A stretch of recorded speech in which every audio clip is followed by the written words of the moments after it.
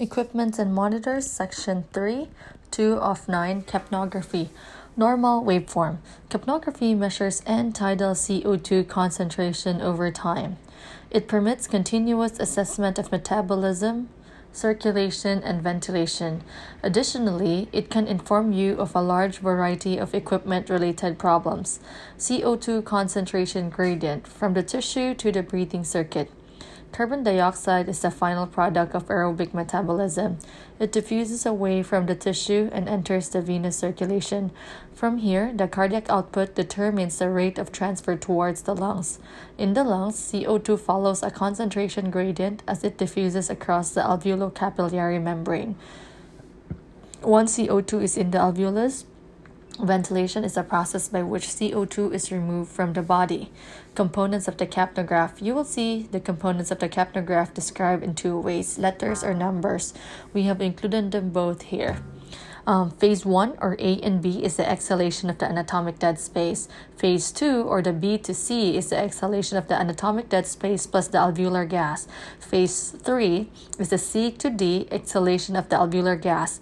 Phase 4 is the D to E inspiration of fresh gas that does not contain CO2.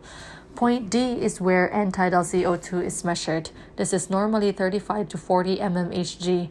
Occasionally, you may see a small peak just before inspiration. This reflects emptying of alveoli with longer time constant and higher CO2 concentrations. Alpha angle, airflow obstruction. The alpha angle is measured at point C. Normally, this is 100 to 110 degrees. An increased alpha angle signifies an expiratory airflow obstruction such as COPD, bronchospasm, or kink endotracheal tube. Beta angle. Rebreathing. The beta angle is measured at point D. Fresh gas does not contain CO2, so when the patient inspires, the capnograph should immediately return to zero. This creates a 90-degree angle at point D.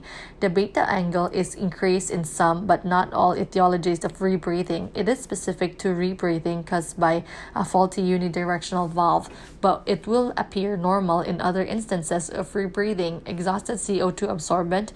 In the case of CO2 absorbent exhaustion, the baseline increases but the beta angle is normal. You might think these things never happen. Do this long enough and you will see quite a bit. Here's an image of an expiratory valve that failed in the middle of a procedure. You should notice two things about this waveform. The beta angle becomes wider during the inspiratory phase. The baseline does not return to zero. I increased the fresh gas flow to finish the case. Afterward, I took apart the valve assembly and flipped the disc over. Worked like a charm. Methods of CO2 analysis.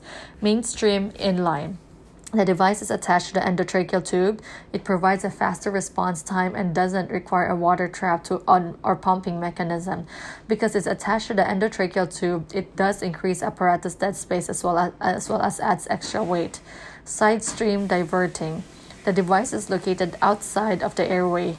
A pumping mechanism continuously aspirates the gas sample from the breathing circuit, and for this reason, the response time is slower. Additionally, this arrangement requires a water trap to prevent contamination of the device.